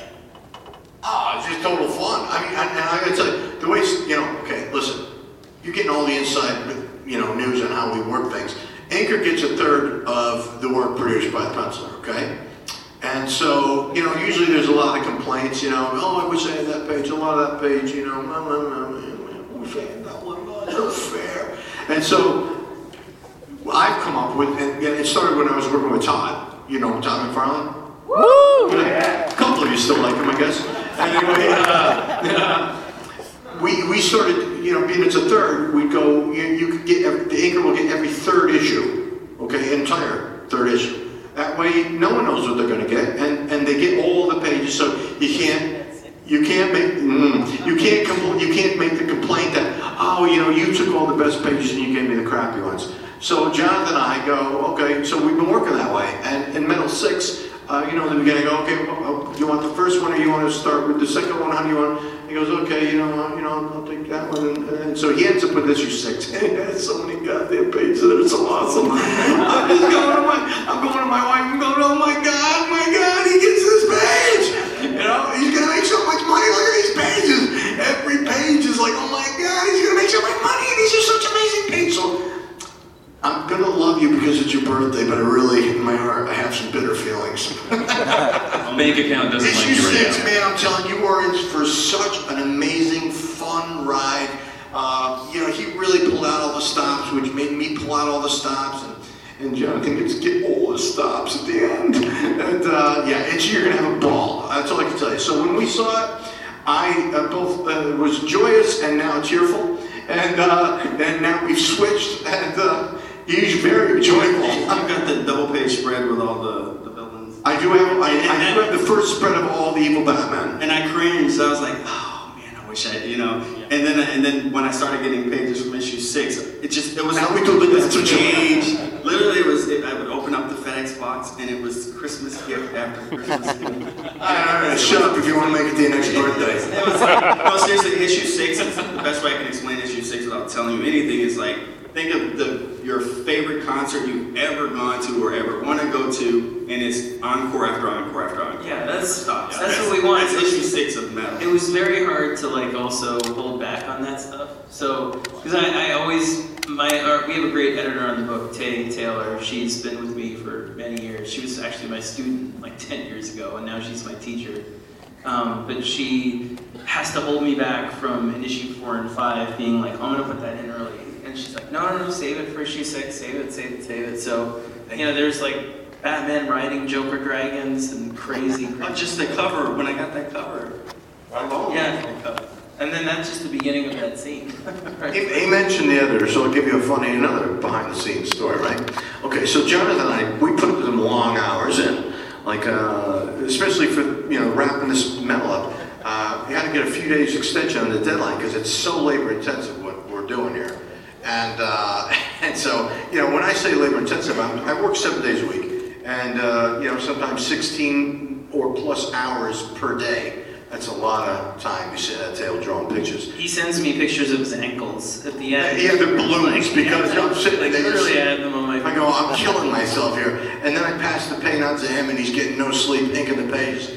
And our editor, sweet little Tay, goes, we got this. And I understand she's motivating, yeah, but there's no we. You know, there's we, but there's no we. You know what I mean? You're enjoying your weekend and getting some sleep or whatever, and we're murdering ourselves, but we got this. Yeah, no, we got this. You're just sitting by hoping we get this. So you love everybody up until like 11 o'clock at night, and then when it's like later and everybody starts to go to sleep, you start to hate everybody. You get better, very bitter. But I send good whiskey and tequila to you. That's true. He liquors me up to keep me happy. That's his ploy, right? And he always makes the promise to, I owe you this liquor. You know, I owe you this. You know, it's top shelf stuff. The kid doesn't skimp. Gives me the good stuff. I get the blue label scotch and everything else. He doesn't fool around. Yeah, Don Julio Real. He doesn't fool around, you know. He keeps me happy. Now, real quick, Scott, I have to ask. Can we get a small tease of something we're going to see in issue 6? Yeah. All of my pages. Yeah. I mean, bank account. There you go. No. I think one of my favorite moments is Plastic Man finally gets his day. And nice. So that's a good one. He drew him so he has like one finger is like a shark, like a crazy shark with a buzzsaw or something. It's one of my favorite scenes is I have Green Lantern. Oh yeah, the drop. No, not that one. Oh, the drop. A huge power drill. Fighting, and then later on, the person he uses it on then forms its own drill and it starts approaching him with the drill. So I don't know if anybody will go, hey, that was a drill back then, and now there's a drill threatening him. But the big power drill going, I go, nobody I don't think has ever used a power drill with Green Lantern, so that'll be fun. All right, nice. Let's go to the question right here. Pardon me if this has already been answered. My memory's really bad. But so's ours. We work too much. But how does the Batman Who Laughs see? Does he smell? That's a good question. How do you think? I think he smells because it's creepier. Exactly.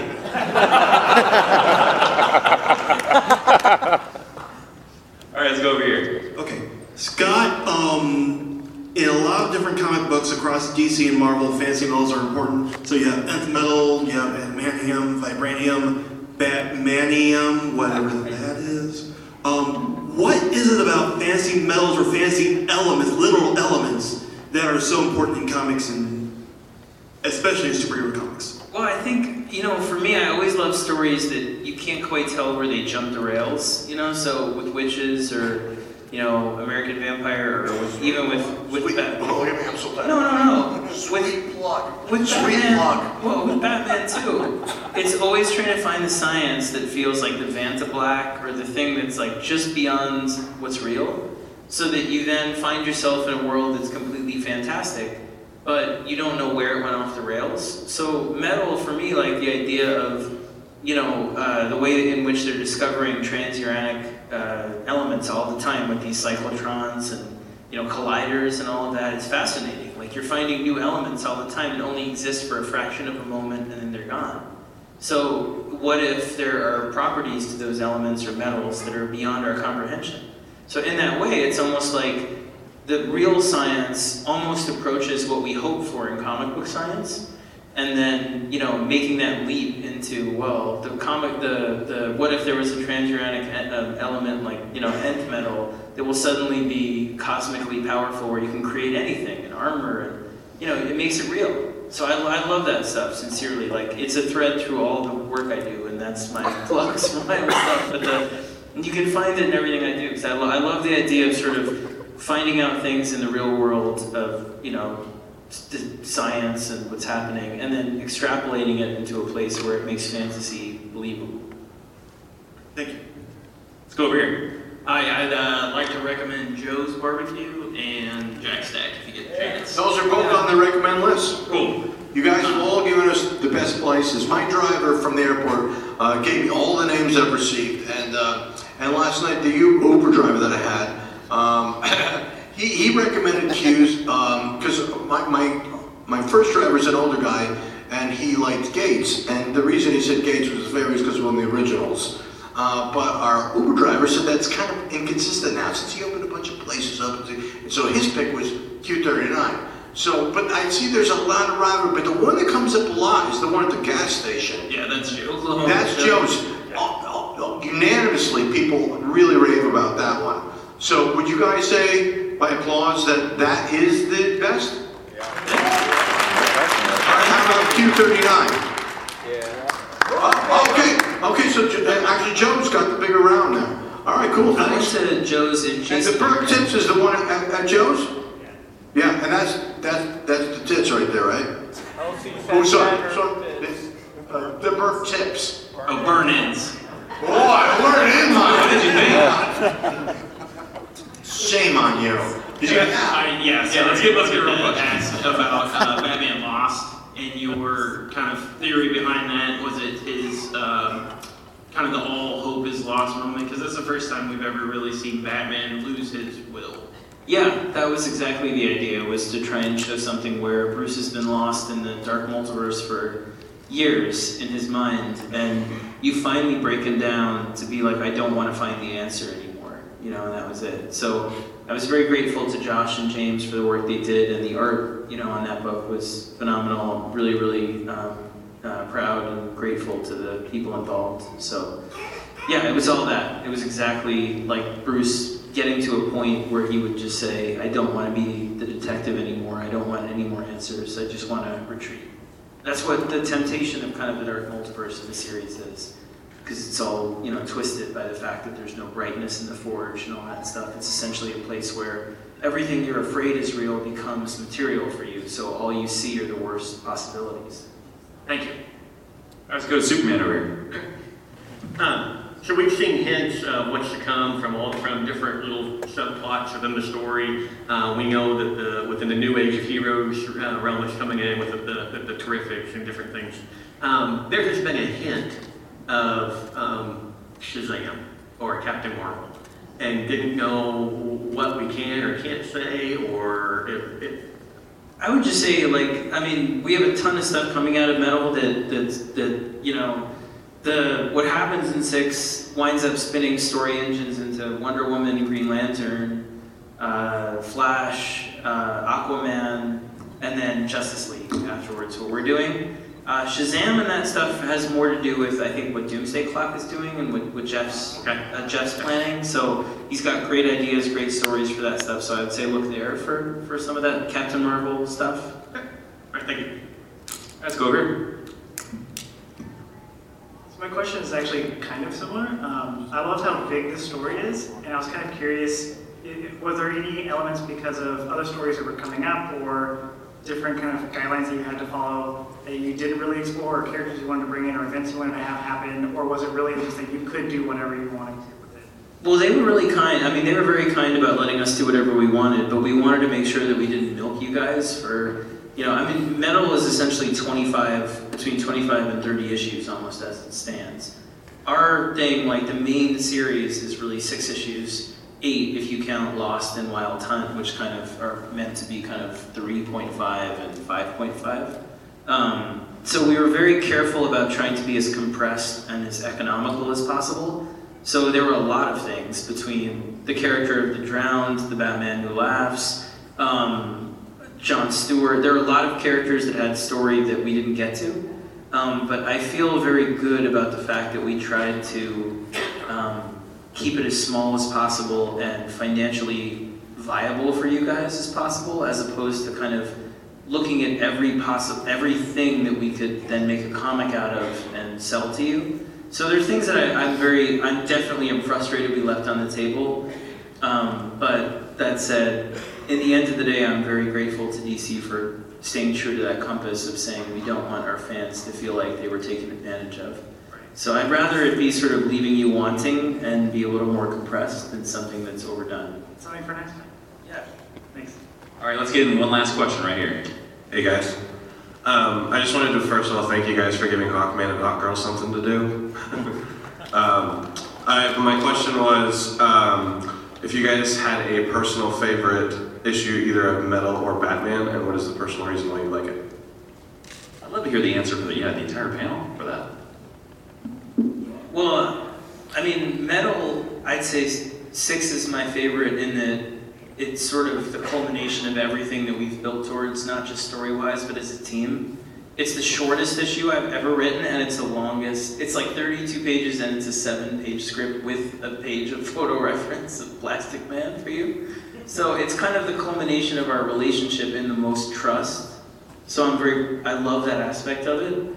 And the issue that I'd say of Batman that is similar to me is 5, the one that turns like this, like the maze in the labyrinth. And the reason was because that was the issue that we didn't get along at first, where I was used to working full script, and he was used to working from an outline, and it was like, yeah, right. Well, I was like, how would I, limit myself as a writer and whatever, and he was like, just get out of my way, kid. He's like, yeah. Well, he was like, just give me the important words, and I'm like, they're all important. Which is not true. Whatever.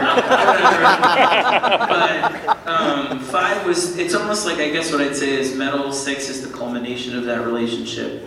And 5 was the beginning, where I understood that if I gave him and John and FCO a little room, they would give back something exponentially better than I had ever hoped for. So Those are my two favorites. I'd have to agree with Scott. Issue 5 is definitely a win for us. You expressed the personal level, and I remember that we had to kind of argue with editorial to allow us to do what we did. And the fans, all of you really received it really well, and were vocal about it, and so you helped me as a bargaining chip. Anytime DC is resistant to me, I whisper in their ears very quietly, I pull them close, and I go, issue 5. And they go, okay, you can do what you want. But anyway, so definitely that was one of the ones where we pushed for something together that we thought was the right way, and they got out of our way and let us do it. It was successful. And issue 6 is definitely one of the most fun things that we've done together that just has so much crazy over the top. And I really poured all that I could into the energy and the artwork, and I hope that you enjoy it. And Jonathan is aged quite a bit from inking. All I'm doing, so yeah, 5 and 6. Just ink your beard, and then there you go.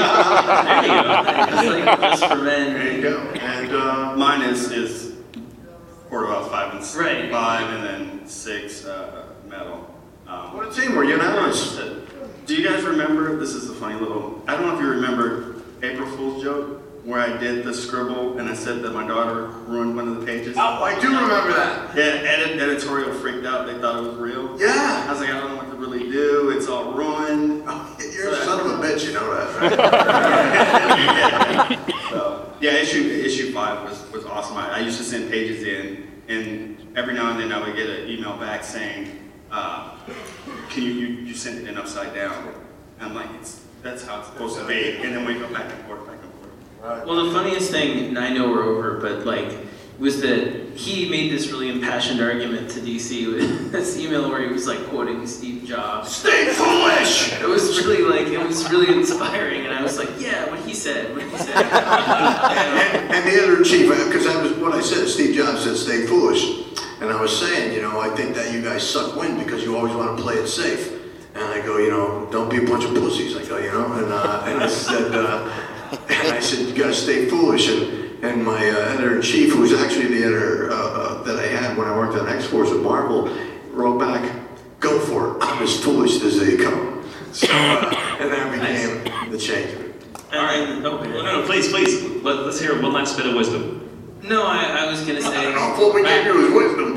Not a lot of BS, but that's all right. No, the greatest part, he wrote this very impassioned, statement. And I remember being like, yeah, what he said. And then they sent us the digital copy of the issue. Oh, man. And it reads vertically because you scroll through it. And I was like, see, whatever. They were so worried that everyone would think it was a misprint, but it looks fine, whatever. And then the physical issue showed up in our comps, which are the complimentary comics we get a week before they come out. And I was reading it, and I was like, oh my God, there's a misprint. You have to rotate this thing and read it backwards. And I hadn't seen it yet at all by this point. Yeah, and so I went on Twitter and I was like, I realized that it was actually what we had intended. And so I tweeted, I was like, everything in issue 5. What idiot did this? And then he wrote me, he was like, so then I go, stop doing that, get on Twitter, right? Stop doing that, take that stuff down. And then I get the physical copy. Now, I planned this whole thing out meticulously with the editors, and we went through it. Okay, so this is where the first page turn takes. Yes. And then when we get to this page, this is where the next one takes. Yes. Went through meticulously, and I'll get the physical copies. Now, the thing I didn't ever plug in was, once we got to this turn, you're going to have to start flipping the opposite way to read the book in the proper order. And it caught me off guard. And, I get all pissed off. I'm like, I went over this meticulously and they ruined it. And I'm ready to pick up the phone and line out the editor. And then I'll go, wait. I got an email from him that was like, there's a goddamn misprint. Yeah, so then I go, no, this is how it's supposed to go.